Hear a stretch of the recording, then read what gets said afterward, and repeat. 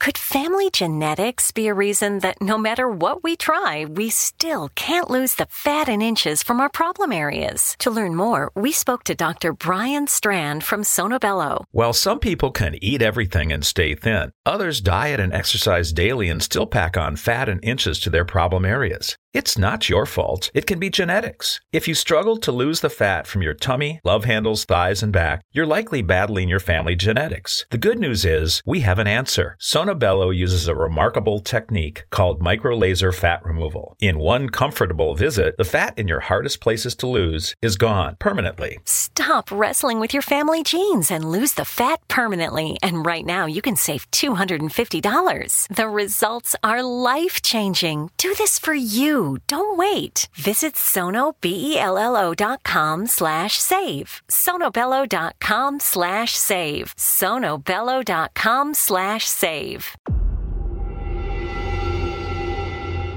Whether you're a skeptic or a believer, join me, Rob McConnell, as together we'll investigate the world of the paranormal and the science of parapsychology here on the X-Zone Radio TV show on XZBN and the X-Zone TV channel on Simul TV. Since 1990, the X-Zone Radio TV show has been the place where people dare to believe and dare to be heard. Together, we'll investigate UFOs, aliens, ghosts, Bigfoot, psychic phenomena, lake monsters, conspiracy theories, government cover-ups, the truth embargo, alien abductions, ESP, haunted locations from around the world, and so much more. With over 28 years of broadcasting and more than 4,500 individual guests, the X-Zone is truly a place where fact is fiction and fiction is reality, as evidenced by the credibility, integrity, and professionalism of the guests that we bring to our international audience. If you have seen a UFO, had a close encounter, seen a ghost, Bigfoot, lake monster, or a story that you would like to share or have investigated, contact me, Rob McConnell, by sending me your email to xzone@xzoneradiotv.com, or you can call toll-free 1-800-610-7035, extension 143, and on Skype, X-Zone Radio TV. For more information on the X-Zone Radio TV show with yours truly, Rob McConnell, visit www.xzoneradiotv.com or www.xzonetvchannel.com or simultv.com and xzbn.net. Until next we meet here in the X-Zone from our broadcast center and studios in Hamilton, Ontario, Canada, always remember, X-Zone Nation, keep your eyes to the sky and your heart in the light.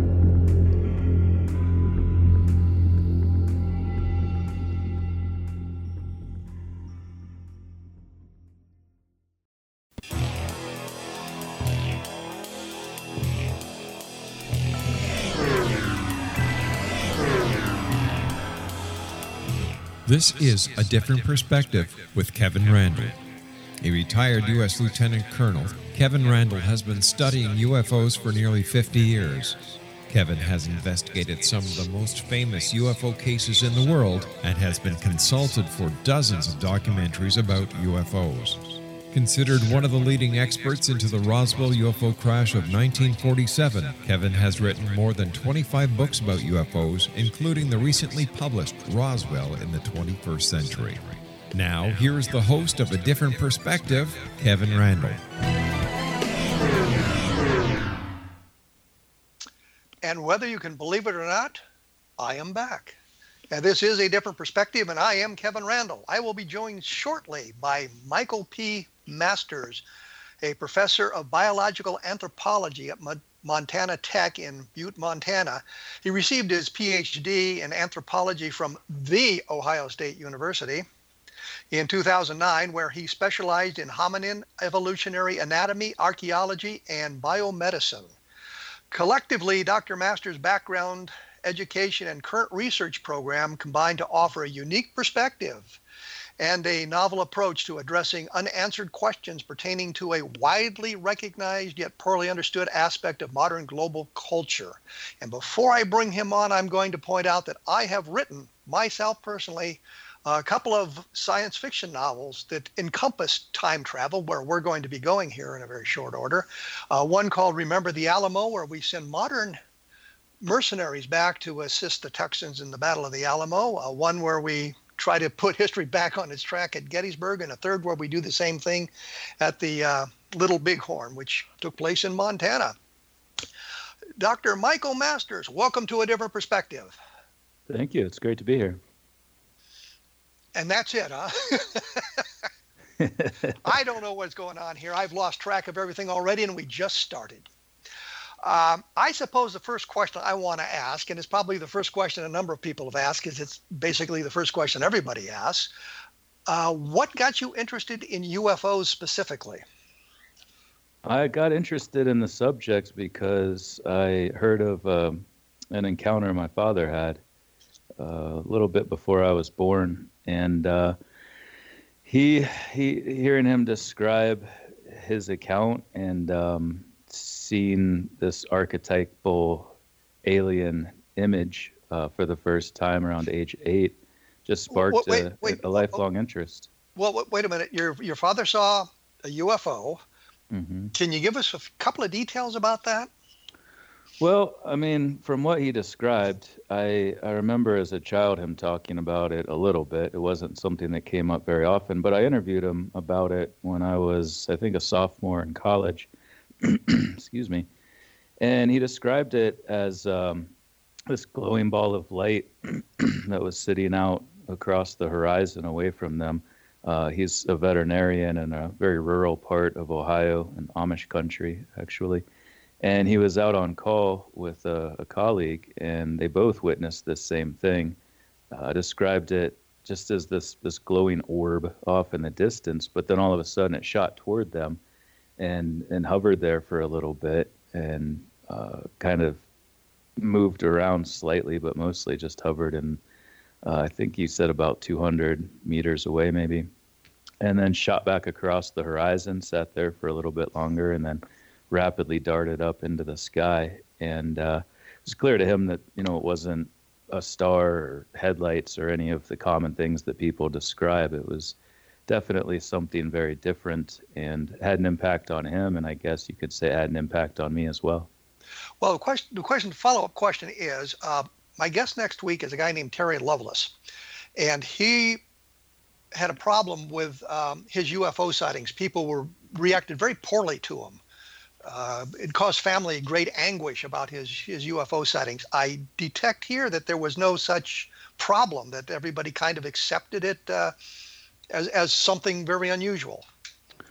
Well, yeah, he didn't really talk about it very much. Like I said, it was mostly me prying and asking questions and trying to get more information. But no, in our family, it was never really thought of as a strange, extraordinary thing that wasn't believable. He's not at all the type of person that makes things up like this and isn't attention seeking or anything like that. So yeah, we didn't really have any reason to question the account as he told it. And there was also someone else there who saw the same thing, and in accordance with J. Allen Hynek's probability scale, it would be more probable that it did happen because there was another witness who also corroborated that account. So no, we never really doubted it. Now, I cut you off earlier. You were about to say when you were 8 years old, you had an archetypical UFO or something with the UFO phenomena. You saw photographs of creatures, or what was that? Well, yeah, when I was 8, I think my father was trying to figure out what he had seen and to try to make some sense of it. So he bought Whitley Strieber's book Communion, and I remember seeing it on the shelf, the bookshelf in our living room, and had this flash, this sort of image that appeared in my head, which is shown early on in the book just to kind of give people a sense of the image. But it was a simple hominin form, sort of a chimpanzee-like form, our modern human form in the middle, and then the alien form from that book's cover. And it solidified this interest for me that started at a very young age. I obviously didn't know anything about evolution, hominin evolution specifically, but as I learned more and more about it over the course of my life and really delving deeply into it, working on archaeological excavations at ancient hominin sites, pursuing studies of hominin craniofacial anatomy and evolutionary change in our cranial and postcranial anatomy. Really kind of put together a lot of pieces that had been missing, and then combined with a deep study of modern physics, astrobiology, astronomy, allowed me to kind of put together a broader perspective and a multidisciplinary approach that brings together evidence from a number of different fields. Did this seeing that book kind of spark an interest in anthropology, or is that something different from the UFO aspect of it? No, it did. Absolutely. I knew I was going to either go to school for physics or for anthropology. Those seemed to be the two fields that would help me understand this in the most detail. And I started out with a physics and astronomy major, and then I think it was late in my sophomore year, early junior year, when I switched to anthropology. And it's been really interesting. I really enjoy this field. It's a very broad approach to understanding humanity because we are such complex organisms. It really takes a lot of different disciplines and a lot of different individuals doing specific things, and we put all of that together to get a very clear understanding of our current form and also how we got here, looking back through evolutionary history. Well, let's move on to, I think, what everybody wants to hear about. It's your theory, your postulation that we're not dealing with extraterrestrials, we're dealing with humans from our future traveling back in time to study us. Is that in essence what you are postulating? That's spot on, absolutely. And it's been great because over the last 8 months, 12 months, I guess, almost, ever since I started talking about this with people, I've come to realize that a lot of others have had the same idea, and there's been people speculating about this or postulating about this for many years, decades even. But I arrived at it independently, I guess you could say, when I was 8 and took a liking to this phenomenon and really wanted to understand it in the context of time.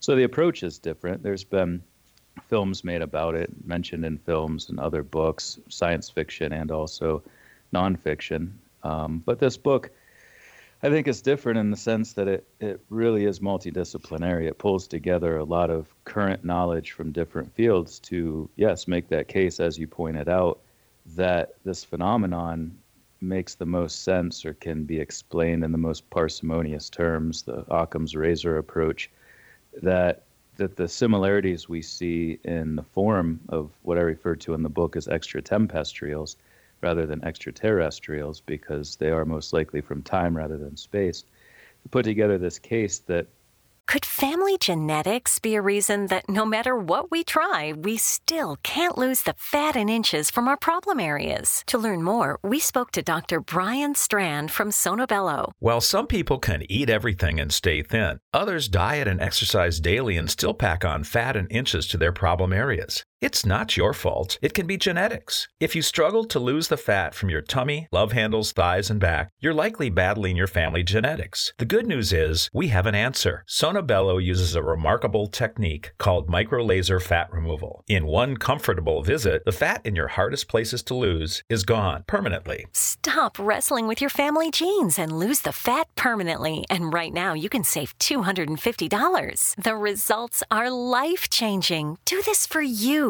Don't wait. Visit sonobello.com/save. sonobello.com/save. sonobello.com/save. Surgeons keep our hearts beating.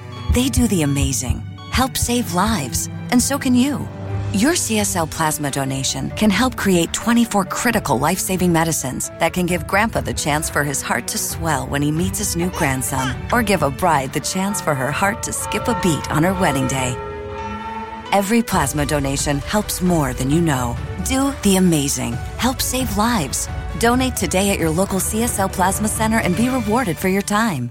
That this seems to be the more efficient way of understanding it, the more parsimonious explanation for it, rooted in aspects of our evolutionary change, aspects of descriptions of the craft themselves, the rapid acceleration of culture change and all of the knowledge that we've developed in various scientific disciplines. So yeah, absolutely. It just looks at this phenomenon in the context of our future descendants coming back through time to study us and what is their own evolutionary past, in the same way that I would as a paleoanthropologist, a biological anthropologist who's tasked with investigating our own ancestral past. So there's a lot of correlates, not just with their physical form, what we refer to as synapomorphies or shared derived characteristics, but also in what's described in these abduction reports and other instances of close encounters. It's very similar to what we as anthropologists would do if we had access to time travel technology. Well, let me stop you there because you did, and tell you we have to take a break here pretty quick. The book he's talking to is Identified Flying Objects, a Multidisciplinary Scientific Approach to the UFO Phenomena. It's by Michael P. Masters. His website is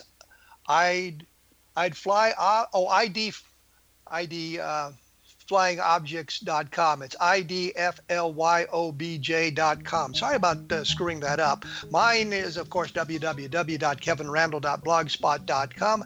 I will be back in just a moment with Dr. Masters, and we are going to talk a little bit more about time traveling, I guess, humans visiting us from the future. We'll be back right after this.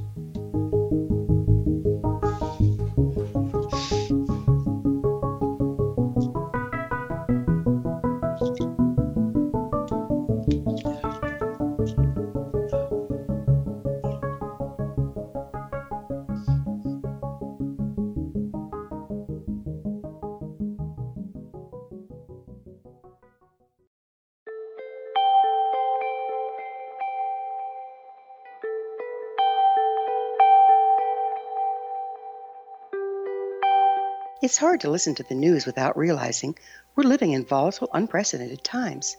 Yet never has there been such an opportunity to transform the human condition. As old structures fail, where can we find the guidance to co-create a better way? Find Your Path Home is an ever-evolving, leading-edge information, education, and healing resource center designed to support and guide you on your path to unity and enlightenment. Based on sound principles employed by shaman worldwide, we provide techniques that can support you through the current transitions, offering online shamanic classes, international long-distance shamanic healing sessions, complimentary Mission Evolution radio episodes and Stairway to Heaven TV vignettes, seminars, retreats, and much more. All of this can be found on findyourpathhome.com. So I was watching the X Zone TV channel last night when I was abducted by aliens, and they kept repeating to me over and over again, simultv.com, simultv.com. What's simultv.com? That's what I asked them. They had it written on the side of their UFO. How do you spell that? UFO. No, I mean simultv.com. simultv.com. simultv.com. Right. simultv.com. Interesting that you were abducted by aliens in a simultv.com UFO last night. Oh, yeah? Yeah. Now that you mention it, I remember now last night I was awakened from a deep sleep. My great-grandmother was standing there. She said she'd come from the hereafter to tell me about simultv.com. She even spelled it out for me. simultv.com, sonny boy. simultv.com. simultv.com, sonny boy. Wow. Yeah. Guys, you'll never guess what my psychic guru just told me. simultv.com. Exactly. Are you guys psychic too? Of course. We all know about simultv.com. simultv.com.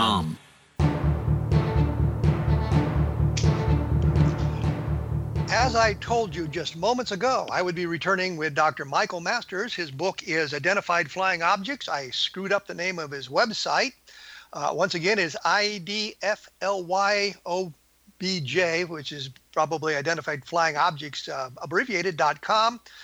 And he's talking about the explanation partially for UFO abductions being time traveling humans, looking at us and studying us the way we would study the ancient Egyptians, the Mayans, the Toltecs. I'm just throwing out these names to prove I've actually heard of these people and studied anthropology myself as an undergraduate. Oh, great. So I'm a little bit familiar with that.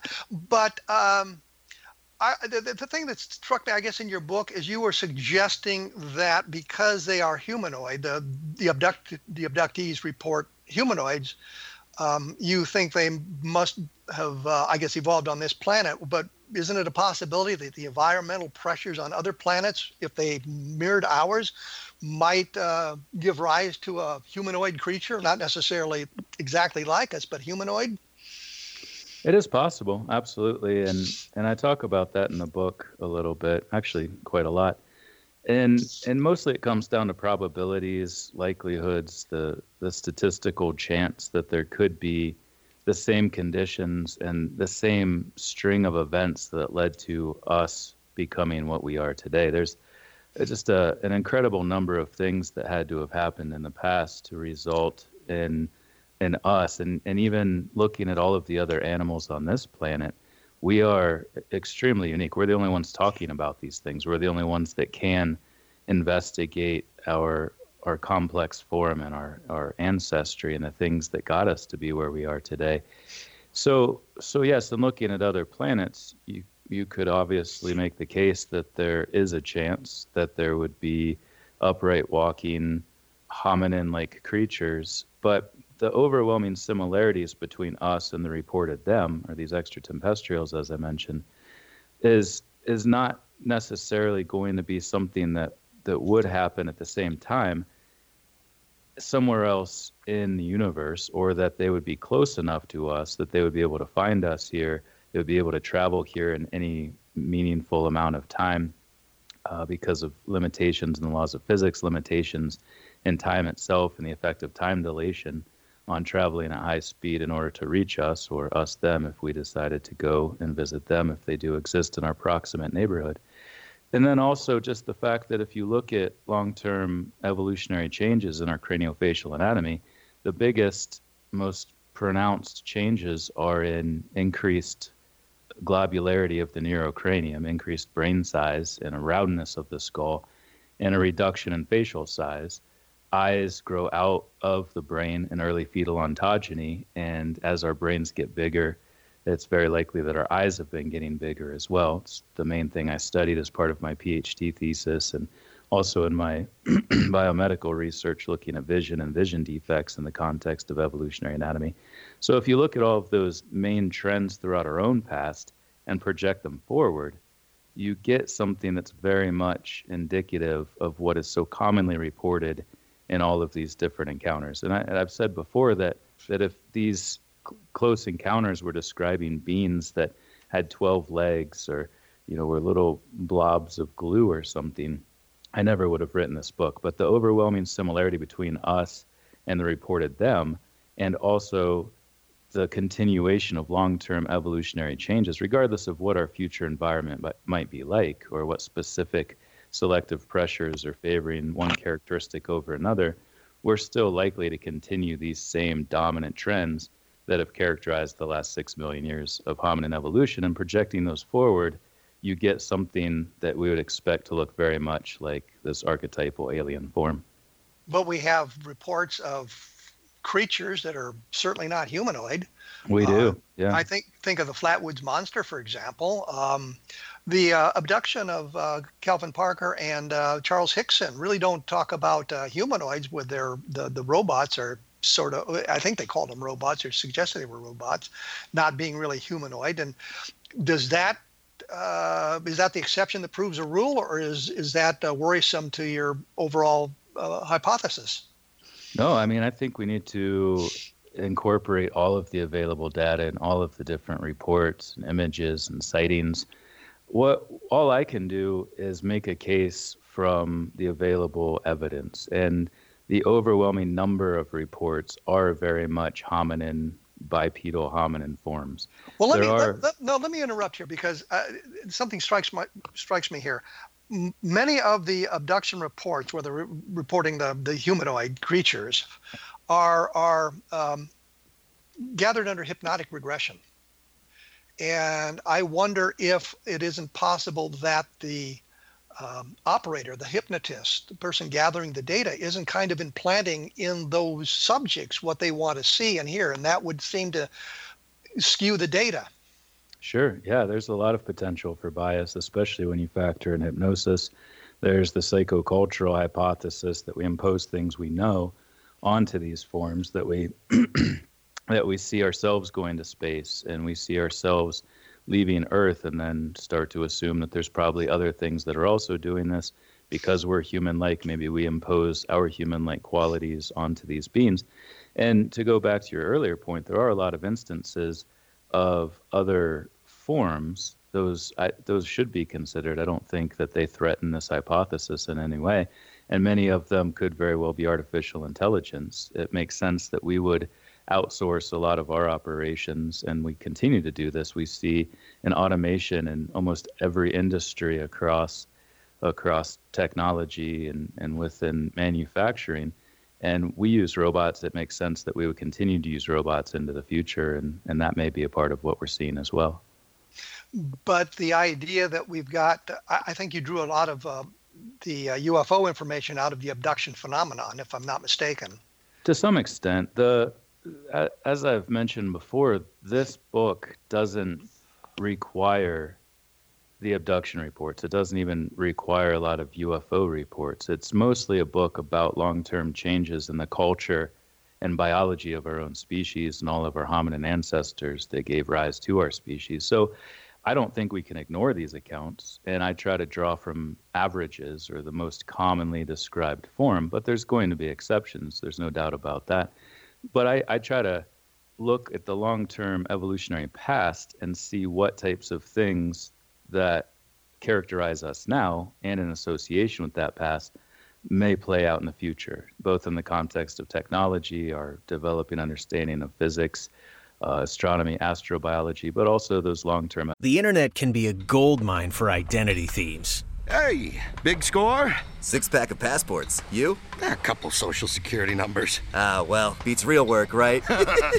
It can be dangerously easy to steal your identity. LifeLock by Norton makes it easy to help protect yourself. If you become a victim, we'll work to fix it. No one can monitor all transactions, but everyone can save up to 25% off their first year at LifeLock.com/aware. Identity theft protection starts here. Evolutionary changes and paint a picture of how that could tie in to this phenomenon. But I'm certainly not making the case that I have some deep knowledge that no one else has, or that I possess some pictures or some interaction that I've had with these beings themselves. I've never even seen a UFO. So naturally, I'm very skeptical as well. And that's why I just try to combine as much of the available evidence as I can to make a case, and not really try to claim any sort of truth or knowledge of all the different forms and all of the different variables that come into play with this phenomenon, because it is very complex, and it's not something that we understand now, but are likely to understand in the future, especially if we become the ones doing it. But I think you suggested at one point that the studies carried out by the alien creatures, I'm going to use that term because I like it. The alien creatures are the kind of studies anthropologists would carry out had they the ability to travel in time. But if I'm a scientist from another world and I want to study the history of humanity, wouldn't I be doing those same kinds of studies? I would think so, absolutely. If you're trying to understand the biology and the cultural characteristics of any entity, whether you're coming from time or space, you would expect a lot of those same procedures to be carried out. The one thing, though, that seems to stand out to me is the communication aspects of it. You wouldn't expect to have other beings on a different planet have such an innate knowledge of our language and our culture and the ability to communicate with us had they not already been a part of the linguistic evolution on this planet and had evolved the same mechanisms for speaking and understanding that we have, with ears, a mouth, pharynx, larynx, and all of these things that allow us to communicate. So there are obviously things that are going to be similar regardless of who or what is doing the investigation. But the common aspects of these abduction reports, many things talking about taking care of your planet, nuclear war, giving people insights into what may be problematic in the future. Those are the types of things you would expect from someone who had a stake in that future and the continuation of humanity and the continuation of the environment that we live in. But those were the same sort of things that the contactees were proposing back in the 1950s, and we pretty well understand that the contactees were making it up as they went along. I think specifically of George Adamski, George Van Tassel, those sorts of guys had the same sort of message that we need to protect our environment, we need to worry about atomic war, we need to do these sorts of things to keep our species alive. And it was kind of I think, an appeal to people who might be frightened by atomic weapons and that sort of thing. We'll get back to that here right after we take a quick break. Once again, I am joined by Dr. Michael Masters, and I have yet to call him Tom McMasters, which for some reason sticks in my brain, and I do not know why, but I have not done that yet. His website is IDFLYOBJ, Identified Flying Objects, for those who can figure out the acronym, .com. Mine is www.kevinrandle.blogspot.com, and there's a whole bunch of good stuff at xzbn.net, other programs that deal with the paranormal and topics that interest all of us as we meander through life. We will be back right after this with Dr. Michael Masters.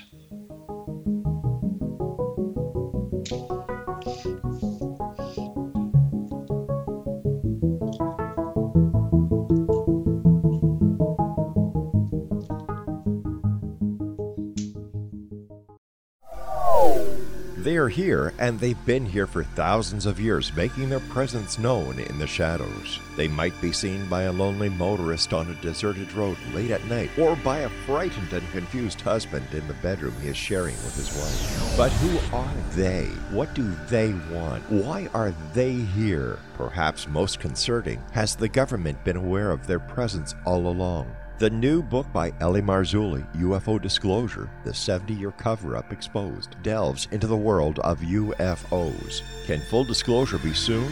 Order now and receive a free hour and 37-minute DVD on the UFO phenomenon. UFOs are real. Get both the book and the DVD, a $40 value, for only $19.99. To order your book and DVD today, go to lamarzulli.net. That's LAMARZULLI.net.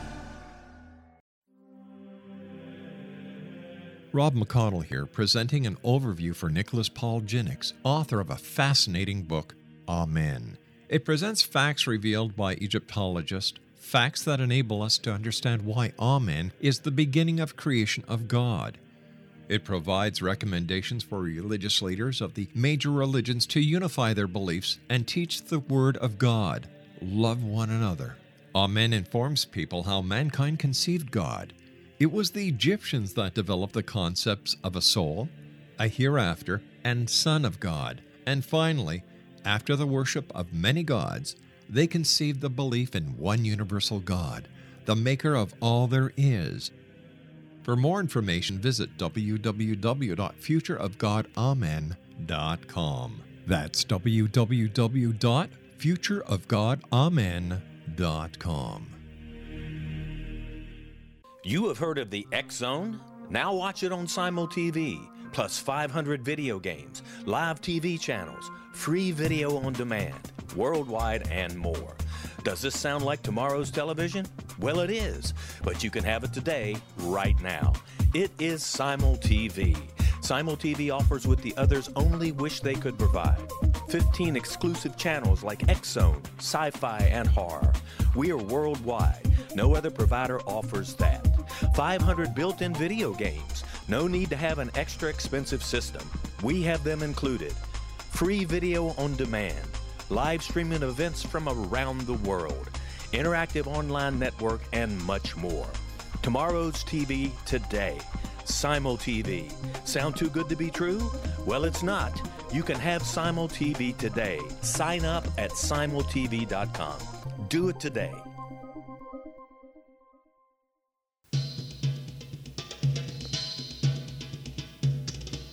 I am back with Dr. Michael P. Masters, a Ph.D. from The Ohio State University, I just love to say that, who is teaching at Montana Tech in Butte, Montana. The book, again, is Identified Flying Objects, a Multidisciplinary Scientific Approach to the UFO Phenomenon. And while we were kind of focusing on that and moving to this idea before the break, is if these beings are from our future, why do they need to abduct people from our time frame to understand what was going on? And kind of a sidelight is, wouldn't the record we've left behind, which is much more complex and detailed than what we pick up from Egypt and Rome and studying ancient civilizations, wouldn't that give them a lot of the clues that they would be looking for? Well, I think that all comes down to at what point in the future they're coming from.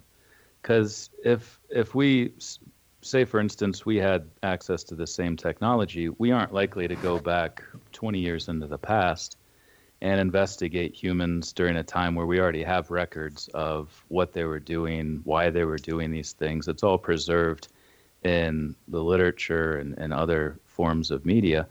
But in doing anthropology, we have cultural anthropologists who study living people. We do ethnographic research in that capacity, but we only have data from the earlier stages of this field about 200 years ago. Prior to that, we rely on archaeologists to dig up material remains of past cultures in order to try to paint a picture of what types of things we were doing back then. And you're right, in looking at the Olmec Toltec, the Mayans, the Aztecs, and any of these groups, we would want to know more about them than just what's available in the archaeological record. And I think there can be a strong case that can be made for why we would not only be going back to more distant periods in our own past, but also why these extraterrestrials look so different from us.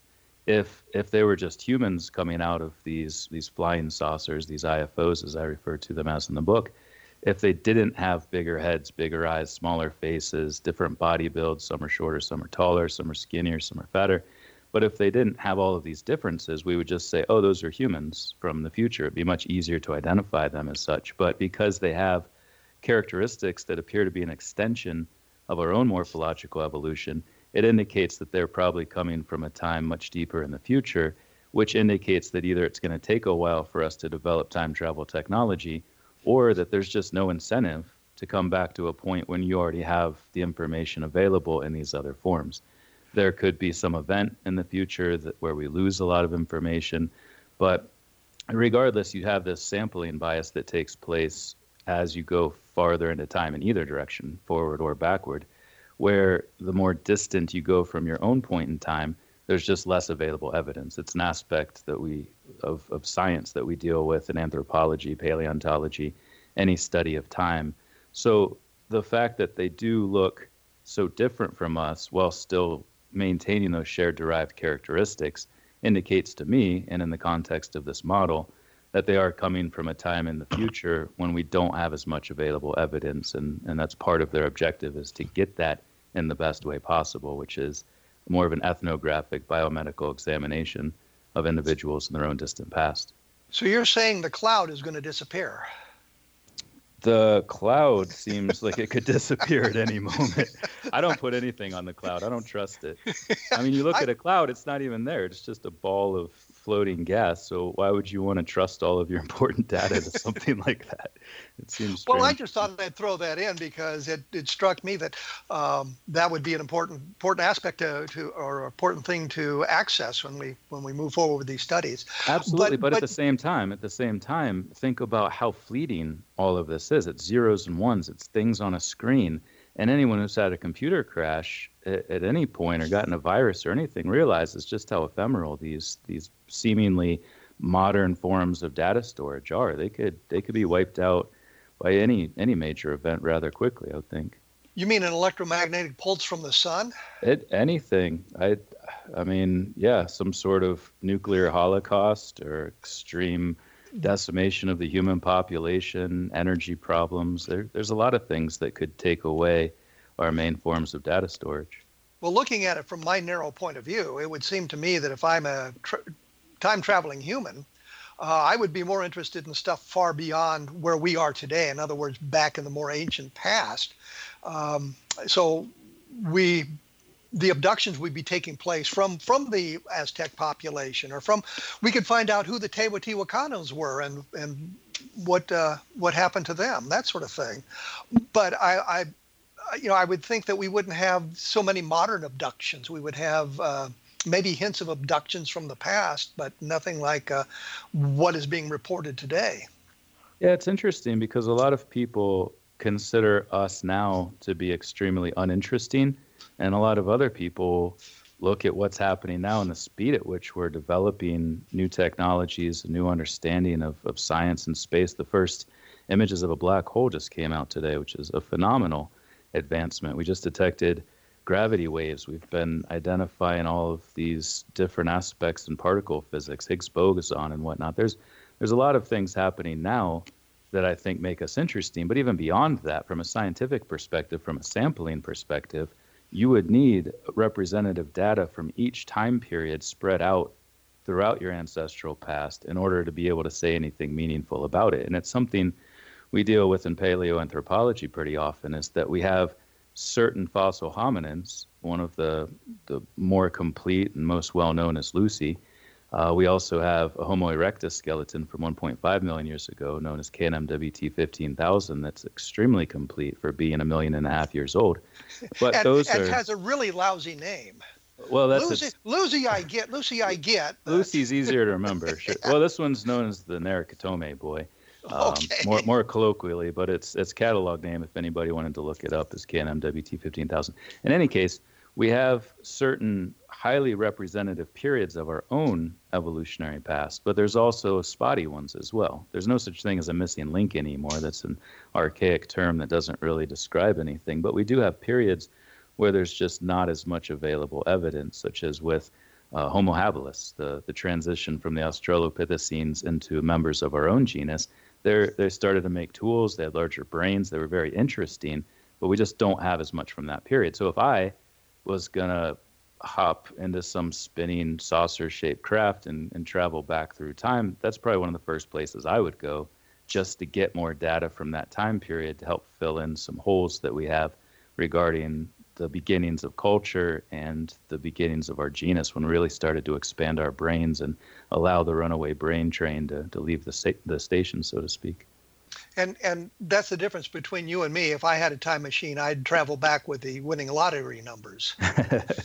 Yeah, I mean, you got to wonder if there's going to be limitations put on the use of these craft. And obviously, it would take a tremendous amount of energy and a warpage of space-time that comes from that in order to even do this. So I think it would be cost prohibitive for people just to do it on their own. You know, there could be private industry, there could be time tourism to some extent, but I think there's going to be strict protocols in place to keep people from getting lottery numbers or getting, placing bets on sports and stock markets and things. What about the butterfly effect?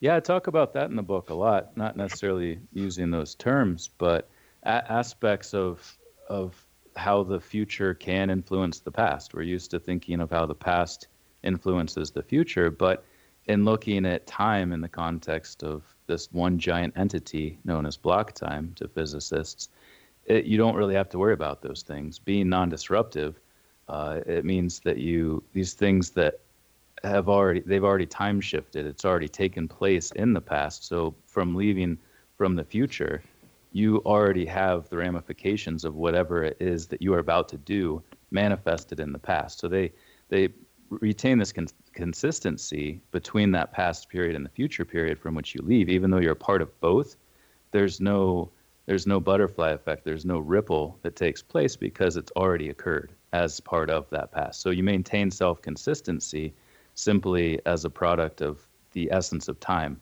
this landscape or this block time that we exist in. Which, of course, is what Isaac Asimov explored in his book, End of Eternity, where they are manipulating time to create the best outcome for the future. But there's always this group of people who knows what the various changes have done and how they've manifested themselves. Mm-hmm. You mentioned in the book, I should say, which is identified flying objects, for those of you who haven't figured that out yet. The Fermi paradox, and how would that relate to your hypothesis?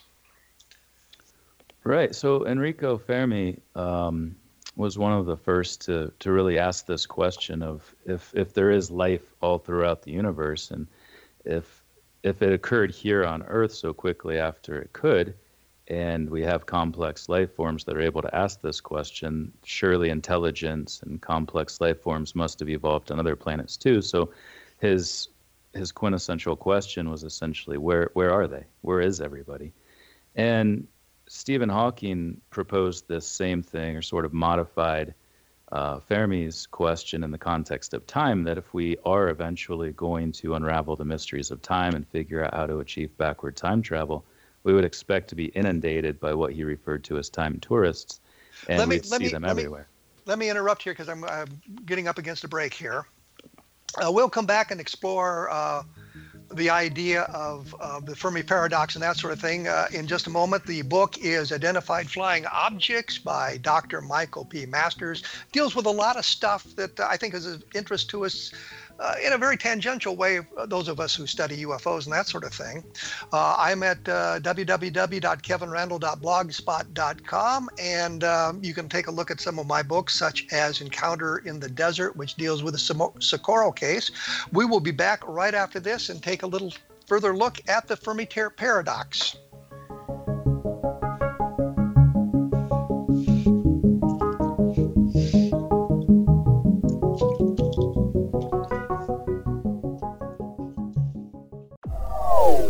They are here, and they've been here for thousands of years, making their presence known in the shadows. They might be seen by a lonely motorist on a deserted road late at night, or by a frightened and confused husband in the bedroom he is sharing with his wife. But who are they? What do they want? Why are they here? Perhaps most concerning, has the government been aware of their presence all along? The new book by Ellie Marzulli, UFO Disclosure, the 70-year cover-up exposed, delves into the world of UFOs. Can full disclosure be soon? Order now and receive a free hour and 37-minute DVD on the UFO phenomenon. UFOs are real. Get both the book and the DVD, a $40 value, for only $19.99. To order your book and DVD today, go to lamarzulli.net. That's LAMARZULLI.net.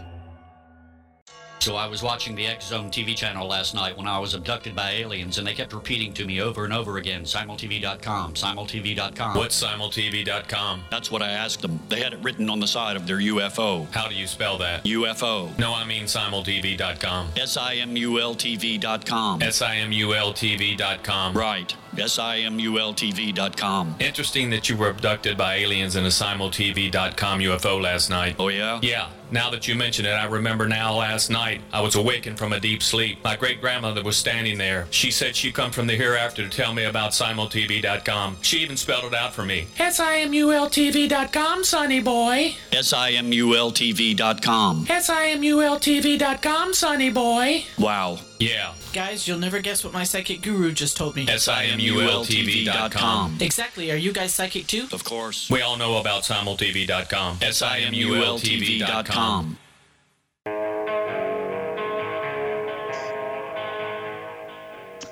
I am back with Dr. Michael P. Masters, and please note, I have not called him by the wrong name yet.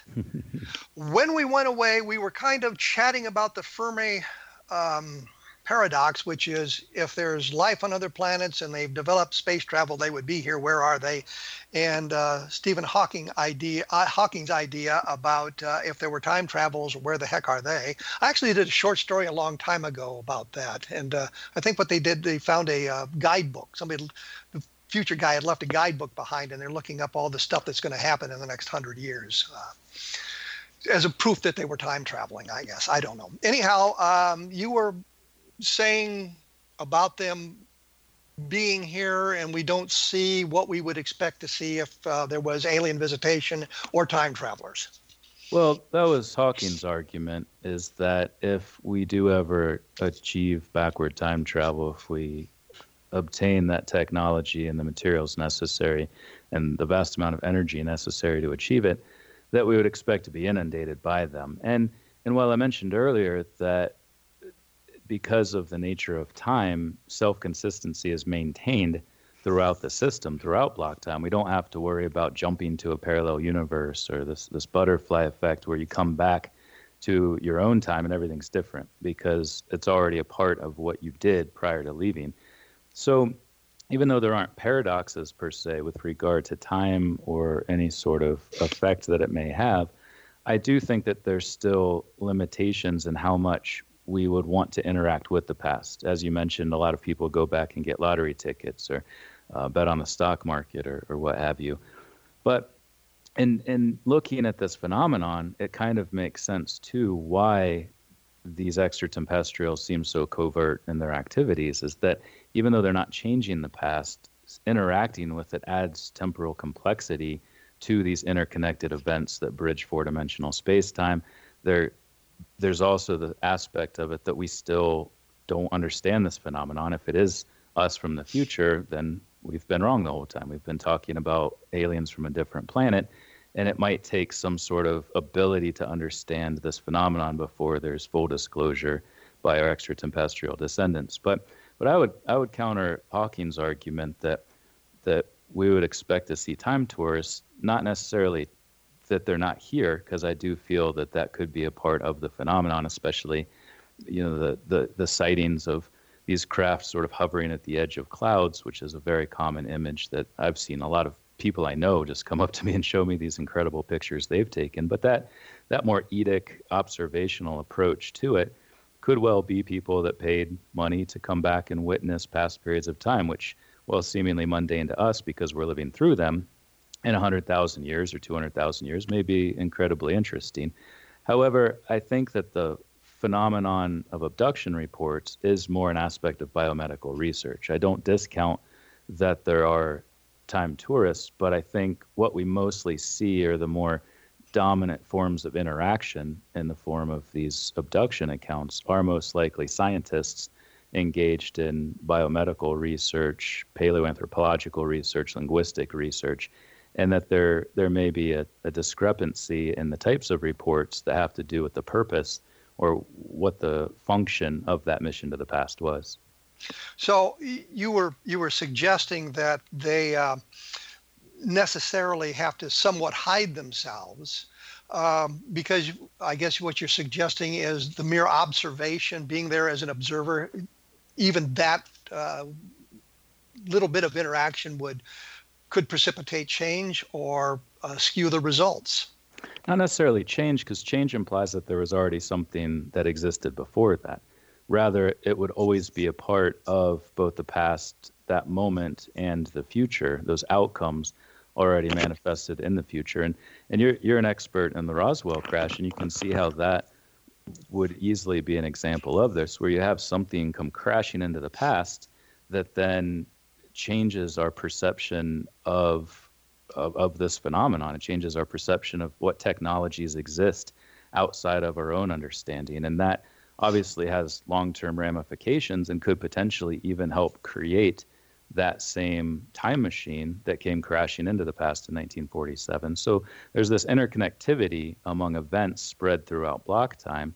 And we're used to understanding things as linear, that this past cause elicited a future effect, but there can be instances where the future elicits a past effect as well. So I think it's important to consider all of these things, and that they would necessarily hide themselves to avoid interjecting themselves too much into the past prior to our knowledge of it.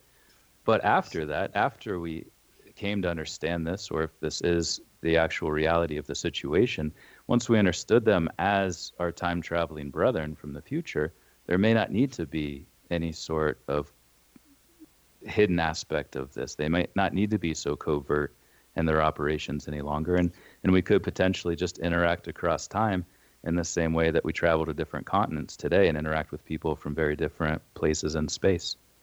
But I can see that sort of thing just destroying the economy. They would have access to technologies we just dream about. Right. And an interjection of that technology into our society today would destroy a great bit of the economy. I think that it's a very dangerous thing to be traveling back in time, even if it's just to study what we have done in the past. It's an idea that's actually kind of frightening when you work your way all the way through it. Yeah, the implications of this form of cross-temporal interaction are one of the most fascinating parts of it to me. I dedicated the whole last 2 chapters of the book just to kind of exploring things like that. What happens when we interact with members of the past? And a lot of people, I mean, the whole ancient astronauts phenomenon is centered around this idea that we have been interacting with the past. I think they still view it more in the context of extraterrestrials, but it's the same idea that if we are visiting the past and we're bound to be acknowledged or remembered or enumerated in some way that leaves some sort of trace. Obviously, if you're picking up members of Homo erectus or Homo neanderthalensis and doing these same things to them, it's not going to leave a lasting mark in the same way that it would if you went back in time and picked up somebody from 150 years ago. There's more ways in which that can leave a mark on the permanent historical record that you don't with more ancient visitation. So I agree. They're probably not just going to come blasting in, even if we do come to understand this phenomenon for what I believe it is, extratempestrial encounters, intertemporal interaction. There would still need to be safeguards in place to protect the economy, to protect technology, industry, and things like that. So no, I'm not advocating that they're just going to come out blasting and start landing and interacting and we'll all make babies together or anything like that. But there could be a different relationship once we understand the phenomenon in a different and more evolved way. Quickly. What about this idea that they are in fact picking up genetic material to reproduce or inbreed with the current human population? Yeah, I talk about that quite a lot in the book too, as one of the implications of intertemporal interaction. I mostly look at it in the context of population genetics and long-term changes in association with this genetic homogenization of the human population, where we used to have very different interbreeding groups of humans, but over the last 500 years, largely because of European colonialism, we've become one large interbreeding population. So Earth is now the human population. There aren't these separate isolated groups. So we could potentially run into problems in the future where we need to stave off the negative effects of inbreeding simply because there isn't the genetic heterogeneity that had existed up until this point and probably will still continue for a little while into the future. And we see the same thing with conservation programs where we have populations that have been whittled down and we have to find a way to increase their genetic heterozygosity to avoid problems with inbreeding, largely recessive disorders that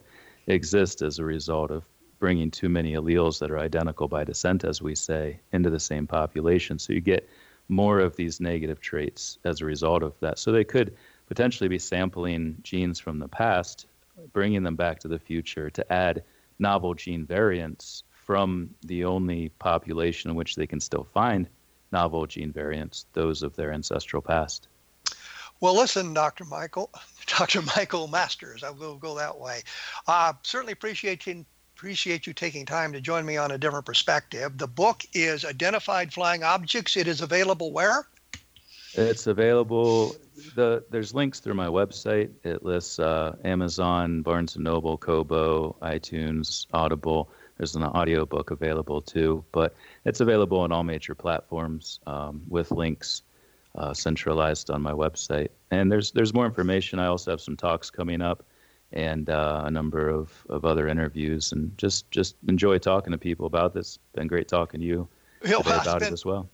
It's been a lot of fun. We get to get a little bit into time travel. I would have liked to do a little bit more on that, but we've covered the subject pretty well. Thank you very much for joining me on A Different Perspective. Thank you. It's been great talking to you and really enjoyed it. You have a good day. You too, sir. Once again, for those of you who have missed part of the program, we are available at www.kevinrandle.blogspot.com. You can take a look for us on the X Zone Broadcast Network website to pick up past programs as well. The books are Roswell in the 21st Century, The Encounters in the Desert, which is the Socorro case, and I updated case MJ12, which is about the Majestic 12 documents, obviously, so that it encompasses a lot of information that we've picked up in the last 15 years or so about that topic. Next week, I will be joined by Terry Lovelace. He is retired attorney and a former state or assistant state attorney, that sort of thing, a high-ranking member. He is going to talk about his abductions and his encounters with UFOs over his lifetime. And we will be back in 167 hours with Terry Lovelace.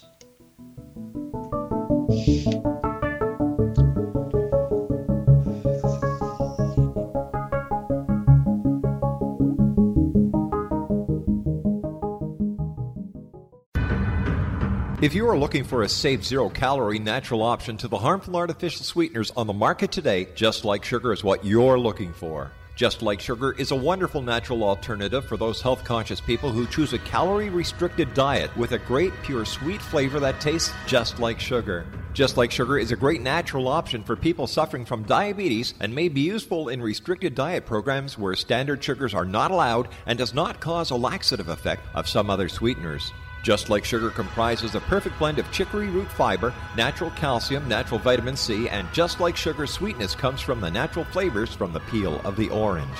Just Like Sugar is a natural alternative to harmful artificial sweeteners and will change the way that you believe all natural sweetener products taste. Just Like Sugar is available at your local Whole Foods markets, Wild Oats markets, Henry's, Sun Harvest, and many other fine natural food stores in the U.S., Canada, and worldwide. They are here, and they've been here for thousands of years, making their presence known in the shadows. They might be seen by a lonely motorist on a deserted road late at night, or by a frightened and confused husband in the bedroom he is sharing with his wife. But who are they? What do they want? Why are they here? Perhaps most concerning, has the government been aware of their presence all along? The new book by Ellie Marzulli, UFO Disclosure, the 70-year cover-up exposed, delves into the world of UFOs. Can full disclosure be soon? Order now and receive a free hour and 37-minute DVD on the UFO phenomenon. UFOs are real. Get both the book and the DVD, a $40 value, for only $19.99. To order your book and DVD today, go to lamarzulli.net. That's LAMARZULLI.net. You have heard of the X Zone? Now watch it on Simul TV, plus 500 video games, live TV channels, free video on demand, worldwide, and more. Does this sound like tomorrow's television? Well, it is, but you can have it today, right now. It is Simul TV. Simul TV offers what the others only wish they could provide. 15 exclusive channels like X-Zone, Sci-Fi, and Horror. We are worldwide. No other provider offers that. 500 built-in video games. No need to have an extra expensive system. We have them included. Free video on demand. Live streaming events from around the world, interactive online network, and much more. Tomorrow's TV today. Simul TV. Sound too good to be true? Well, it's not. You can have Simul TV today. Sign up at simultv.com. Do it today.